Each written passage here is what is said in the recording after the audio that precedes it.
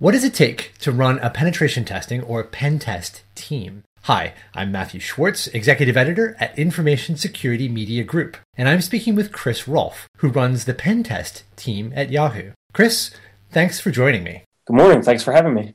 Chris, you've worked as a security researcher and engineer at a number of organizations, including the U.S. Department of Defense. Now, you're in charge of pen testing at Yahoo. Can you give us a little bit of an idea of what that role and your specific responsibilities entail? Sure. So my role at Yahoo is to, first and foremost, manage and run the penetration testing / red team. And there's 6 of us total. And our mandate is basically to break as many things as we can.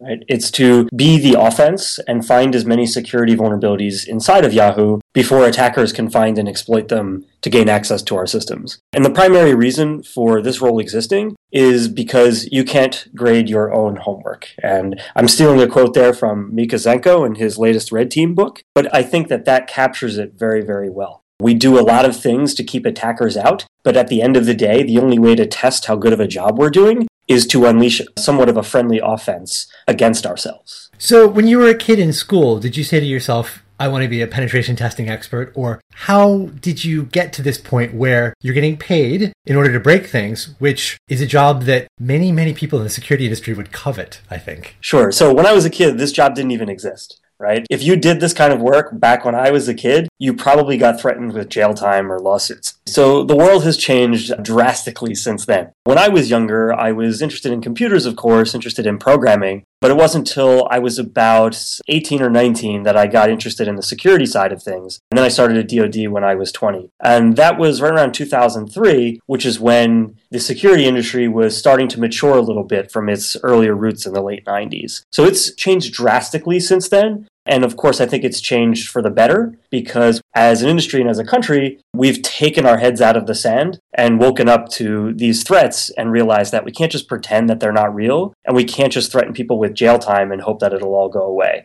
Now, you've discovered some bugs in a number of different types of software. Has that been during work time, free time? How is it that you come across some of these flaws that you've unearthed? So it's both, really. I think most people who work in offense are extremely passionate about what they do, right? It's borderline obsession with finding the next vulnerability. And I've been extremely lucky to actually get paid to do this for a living for the better part of the last decade. So a lot of the things that I've found, I've either been paid to do by my employer or, for about 3.5 years, I was my own employer. And then, of course, I've done a lot of late nights where I couldn't stop until I found that next bug, and I just kept going until I found it.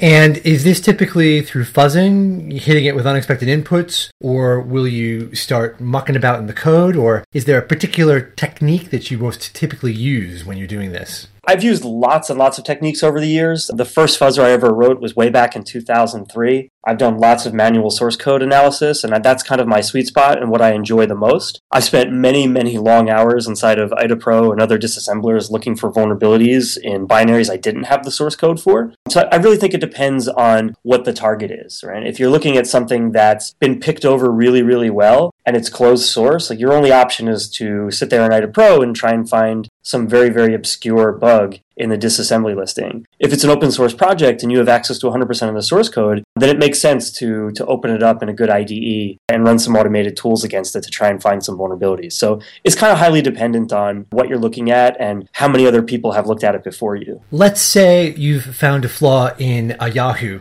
property or code base. What happens then? And I'm asking because I think a lot of organizations could probably sharpen their processes when it comes to this sort of thing. Sure. So we take that extremely seriously. And that's the whole reason that me and my team exist at Yahoo is to find those vulnerabilities. And when we find them, we treat them the same way as if someone externally had reported them, right? If we gain arbitrary code execution on an internal system that's sensitive, we treat it as if someone on the outside found that vulnerability, and we patch it within 24 hours. So there's nothing really different, drastically different about the process. We use standard tools like Jira, and we document the bugs, and we try and get them fixed as fast as humanly possible. And that's really the pen testing process. And then the other side of what we do is red teaming, which is a little bit different. And red teaming is more stepping into the shoes of a real attacker and studying what they're capable of, and then turning around those tools on us over a period of days or weeks or months and trying to reach an end goal. So in a penetration test, our end goal might be discover one type of vulnerability in a specific Yahoo property or piece of code. But when it comes to red teaming, the goal might be gain access to a certain type of system and maintain persistence on that system for 2 weeks, all the while trying to backdoor it and come up with some data in the end that will be useful to our incident response team to then go and write new tools for detecting that type of attacker, or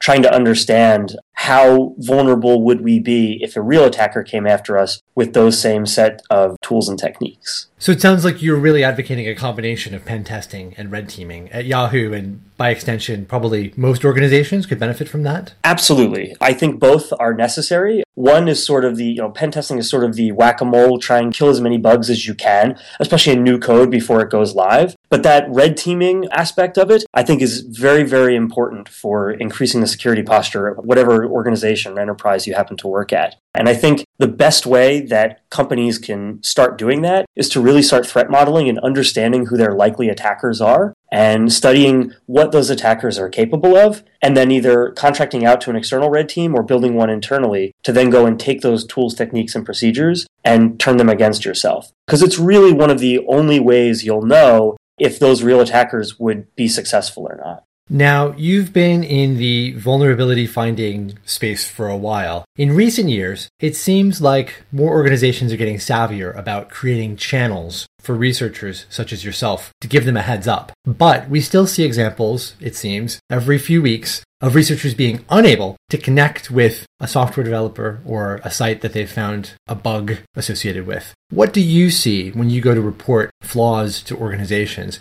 Do you think things are improving, or is there a long way to go still? I think that arc is very, very long, but if I compare it to when I first started reporting vulnerabilities like way back in 2003, 2004, it's certainly improved drastically since then. A lot of the companies back then that may have threatened a legal response now have a bug bounty and will actually write you a check for what you send them. I still think we see sort of a negative or defensive response from some smaller companies or companies that are not necessarily tech savvy, but it is absolutely getting better. And I think kind of the root problem there is that there's no standardization around it, and it's completely within their legal right to respond in that way. Sort of, there's nothing saying that they have to pay you, but as we get more and more mature in this process and we start creating regulations and official guidance around it from organizations within the government, I think that the response will get better and better over time. As it is today, I still think if you look at the number of vulnerabilities that are reported, it's only a slim minority that are met with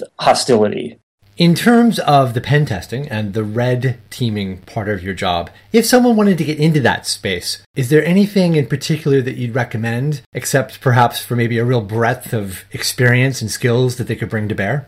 I think having a computer science background is, first of all, the number one thing you need to have, right? After that, I think it really goes down to the person's mindset and how they think about these problems. It can be kind of hard to wrap your head around trying to figure out how something is broken. Most people are inclined to say, how can I make this thing better, or how can I build something? Whereas the attacker mindset is, how can I tear this down and how can I find the flaws in it? So I think it's a combination of technical skill and that mindset of discovering where something is broken.